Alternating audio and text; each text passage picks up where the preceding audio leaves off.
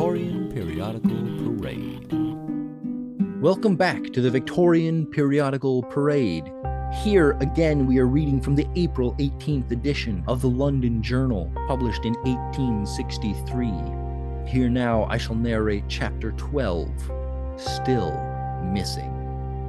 The September sunlight sparkled upon the fountain in the Temple Gardens when Robert Audley returned to Fig Tree Court early in the following morning. He found the canaries singing in the pretty little room in which George had slept, but the apartment was in the same prim order in which the laundress had arranged it after the departure of the two young men. Not a chair displaced, or so much as the lid of a cigar box lifted to bespeak the presence of George Talboys. With a last lingering hope, he searched upon the mantelpiece and tables of the room on the chance of finding some letter left by George. He may have slept here last night and started for Southampton early this morning, he thought. Miss Maloney has been here very likely to make everything tidy after him. But as he sat, looking lazily round the room, now and then whistling to his delighted canaries, a slipshod foot upon the staircase without bespoke the advent of the very Miss Maloney who waited upon the two young men. No, Mr. Talboys had not come home. She had looked in as early as 6 o'clock that morning and found the chambers empty. "Had anything happened to the poor dear gentleman?" she asked, seeing Robert Audley's pale face. He turned round upon her quite savagely at this question. "Happened to him? What should happen to him?" They had only parted at 2 o'clock the day before. Miss Maloney would have related to him the history of a poor young engine driver who had once lodged with her and who went out after eating a hearty dinner in the best of spirits to meet with his death from the concussion of an express and luggage train. But Robert put on his hat again and walked straight out of the house before the honest Irish woman would begin her pitiful story. It was growing dark when he reached Southampton. He knew his way to the poor little terrace of houses in a dull street leading down to the water, where George's father-in-law lived. Little Georgie was playing at the open parlor window as the young man walked down the street. Perhaps it was this fact and the dull, silent aspect of the house which filled Robert Audley's mind with a vague conviction that the man he came to look for was not there. The old man himself opened the door, and the child peeped out of the parlor to look at the strange gentleman. He was a handsome boy with his father's brown eyes and dark, waving hair, and yet with some latent expression which was not his father's and which pervaded his whole face, so that although each feature of the child resembled the same feature in George Talboys, the boy was not actually like him. The old man was delighted to see Robert Audley. He remembered having the pleasure of meeting him at Ventnor on the melancholy occasion of... He wiped his watery eyes by way of conclusion to the sentence. Would Mr. Audley walk in? Robert strode into the little parlor. The furniture was shabby and dingy, and the place wrecked with the smell of stale tobacco and brandy water. The boy's broken playthings and the old man's broken clay pipes and torn brandy water-stained newspaper were scattered about the dirty carpet. Little Georgie crept towards the visitor, watching him furtively out of his big brown eyes. Robert took the boy on his knee and gave him his watch chain to play with while he talked to the old man. "I need scarcely ask the question that I came to ask," he said. "I was in hopes I should have found your son-in-law." "What? You knew that he was coming to Southampton?" "Knew he was coming?" cried Robert, brightening up. "He is here, then?" "No, he is not here now, but he has been here." "When?" "Late last night. He came by the mail." "And left again immediately?" "He stayed little better than an hour." "Good heavens," said Robert. "What useless anxiety that man has given me. What can be the meaning of all this?" "You knew nothing of his intention then?" "Of what intention?" "I mean, of his determination to go to Australia," explained the old man. "I knew it was always in his mind, more or less, but not more just now than usual." "He sails tonight from Liverpool. He came here at 1 o'clock this morning to have a look at the boy. He said before he left England perhaps never to return. He told me he was sick of the world and that the rough life out there was the only thing to suit him. He stayed an hour, kissed the boy without waking him, and left Southampton by the mail that starts at 2:15.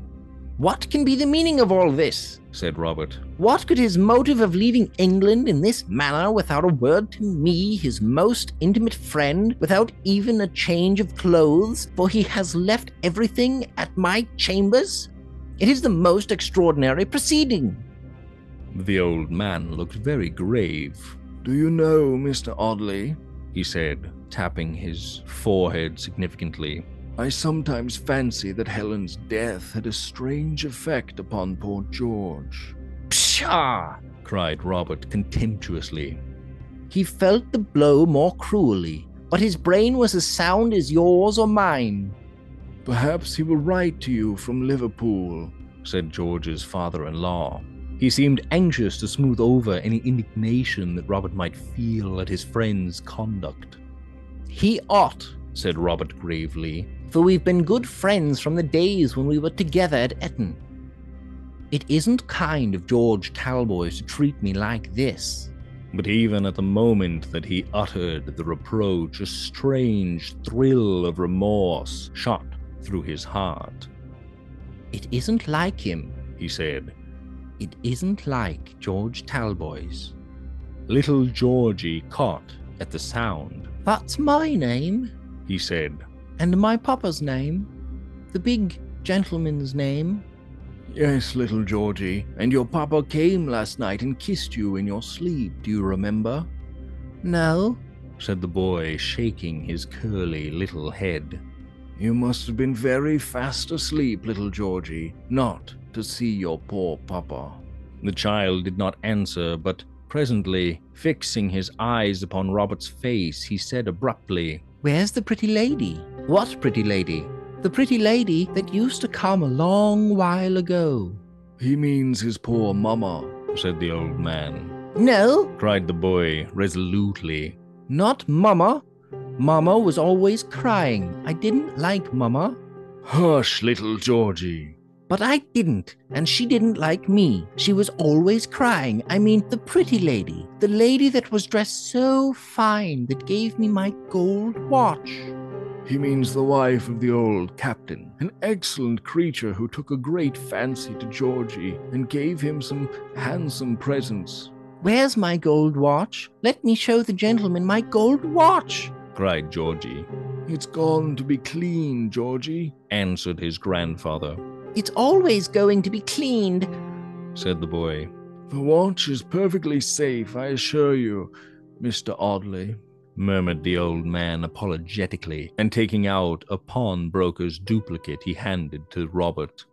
It was made out in the name of Captain Mortimer. Watch, set with diamonds, £11. "I'm often hard-pressed for a few shillings, Mr. Audley," said the old man. "My son-in-law has been very liberal to me, but there are others, Mr. Audley, and I've not been treated well." He wiped away some genuine tears as he said this, in a pitiful, crying voice. "Come, Georgie. It's time the brave little man was in bed. Come along with Grandpa. Excuse me for a quarter of an hour, Mr. Audley." The boy went very willingly. At the door of the room, the old man looked back at the visitor and said, in the same peevish voice, "This is a poor place for me to pass my declining years in, Mr. Audley. I've made many sacrifices, and I make them still, but I've not been treated well." Left alone in the dusky little sitting room, Robert Audley folded his arms and sat absently staring at the floor. George was gone. He might receive some letter of explanation, perhaps when he returned to London, but the chances were that he would never see his old friend again. "And to think I should care so much for the fellow," he said, lifting his eyebrows to the center of his forehead. "The place smells of stale tobacco like a tap room," he muttered presently. "There can be no harm in smoking a cigar here." He took one from the case in his pocket. There was a spark of fire in the little grate, and he looked about for something to light the cigar with. A twisted piece of paper lay half-burned upon the hearthrug. He picked it up and unfolded it in order to get a better pipe light by folding it the other way of the paper. As he did so, absently glancing at the penciled writing upon the fragment of paper, a portion of a name caught the eye, a portion of the name that was most in his thoughts. He took the scrap of paper to the window and examined it by the declining light. It was a part of a telegraph dispatch. The under portion had been burnt away, and the more important part, the greater part of the message itself remained. Alboys come to last night and left by the mail for London on his way for Liverpool, whence he was to sail for Sydney. The date and the name of the address of the sender had been burnt with the heading. Robert Audley's face blanched to a deadly whiteness. He carefully folded the scrap of paper and placed it between the leaves of his pocketbook. "My God," he said. "What is the meaning of this? I shall go to Liverpool tonight and make inquiries there."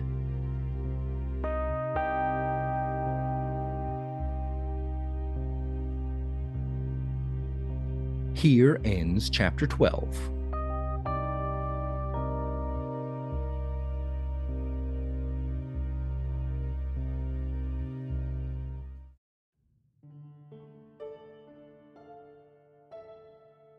And so there, we shall leave it for today. Continue to follow us at Victorian Parade on Twitter, /Victorian Parade on Facebook, and Victorian Periodical Parade on YouTube. Yeah, if you enjoyed this reading, give us a like and hit the bell. Now you can subscribe and get notifications when we go live. And we'll just have a great time. So, have a good week. See you next time. Background music provided by Kevin MacLeod at incomputech.com, such as Circus of Freaks, Darkling, Night Vigil, Morgana Rides, Magic Escape Room, Space Jazz, Foxtail Waltz, Starting Out Waltz, Allegretto, among others. Victorian Periodical Parade.